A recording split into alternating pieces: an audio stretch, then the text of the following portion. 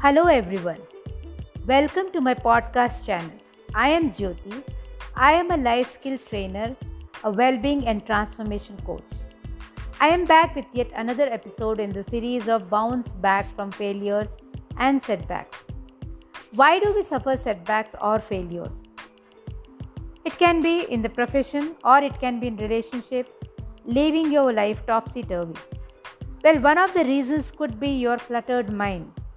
In this episode, we will be learning how to declutter your mind for clarity, focus, peace, and balance. Life is simple or complicated as we make it. Clutter means when things are not in their proper spaces. And the most distracting and debilitating cluttered spaces is in our heads. You forget important dates, leaving the water running, running the stove on, stumbling over words, unable to make a point. All these are examples of a cluttered mind. When we are caught up in our heads, distracted by worry or fear, or we are stressed, or we are not present or clear-headed, when we are not clear-headed, we lose the connection to ourselves, our environment, and our lives. Mental clutter puts you off balance, gets jumbled and disorderly up there, that we end up lost. So it is very important to clear clutter at the roots.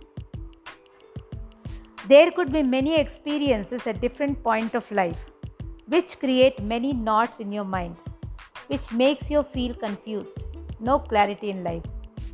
Just like as if there are too many things in a small place, making it difficult to find things. Similarly, if there are too many thoughts in your mind, it leads to confusion and it disturbs your life balance. After suffering from crisis, I compromised on my own clarity and life balance and suffered a lot, both in my profession and in my relationship. I then made a conscious choice to declutter my life, starting at the root of it, that is my mind. Decluttering the mind requires us to become intentional on where we place our attention and how we spend our time and energy. So here are few tips that will help you to declutter your mind. Keep a gratitude bag. How often we appreciate ourselves. So start appreciating with what you have and count your blessings and write it down every day and put it in this gratitude bag. Write gratitude for how things have you been, or what things you have done in the entire day. Journal. It's a wonderful release of pent-up thoughts, worries, hopes, and experiences. Write down all your thoughts as if you are observing as a third person. There is a let out of emotions, keeping you at peace. Control your media intake.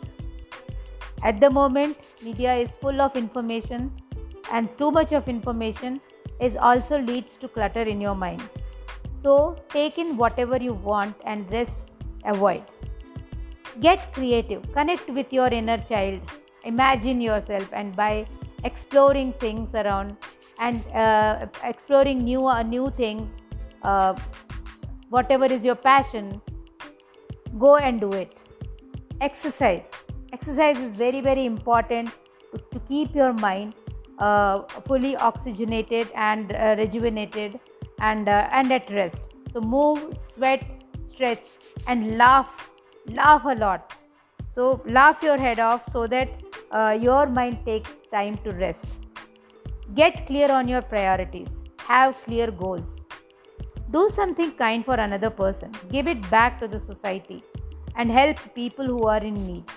That also gives you a lot of satisfaction and gives your mind a refreshing idea, a refreshing thought, so that you can relax. Let go. Release those useless negative thoughts. It doesn't lead you anywhere. Tidy up the cobwebs, clear everything, and start afresh. Maintain a balanced life. To have and maintain a bright balance in life is important, as life is full of surprises, which we have already witnessed in these 3 months.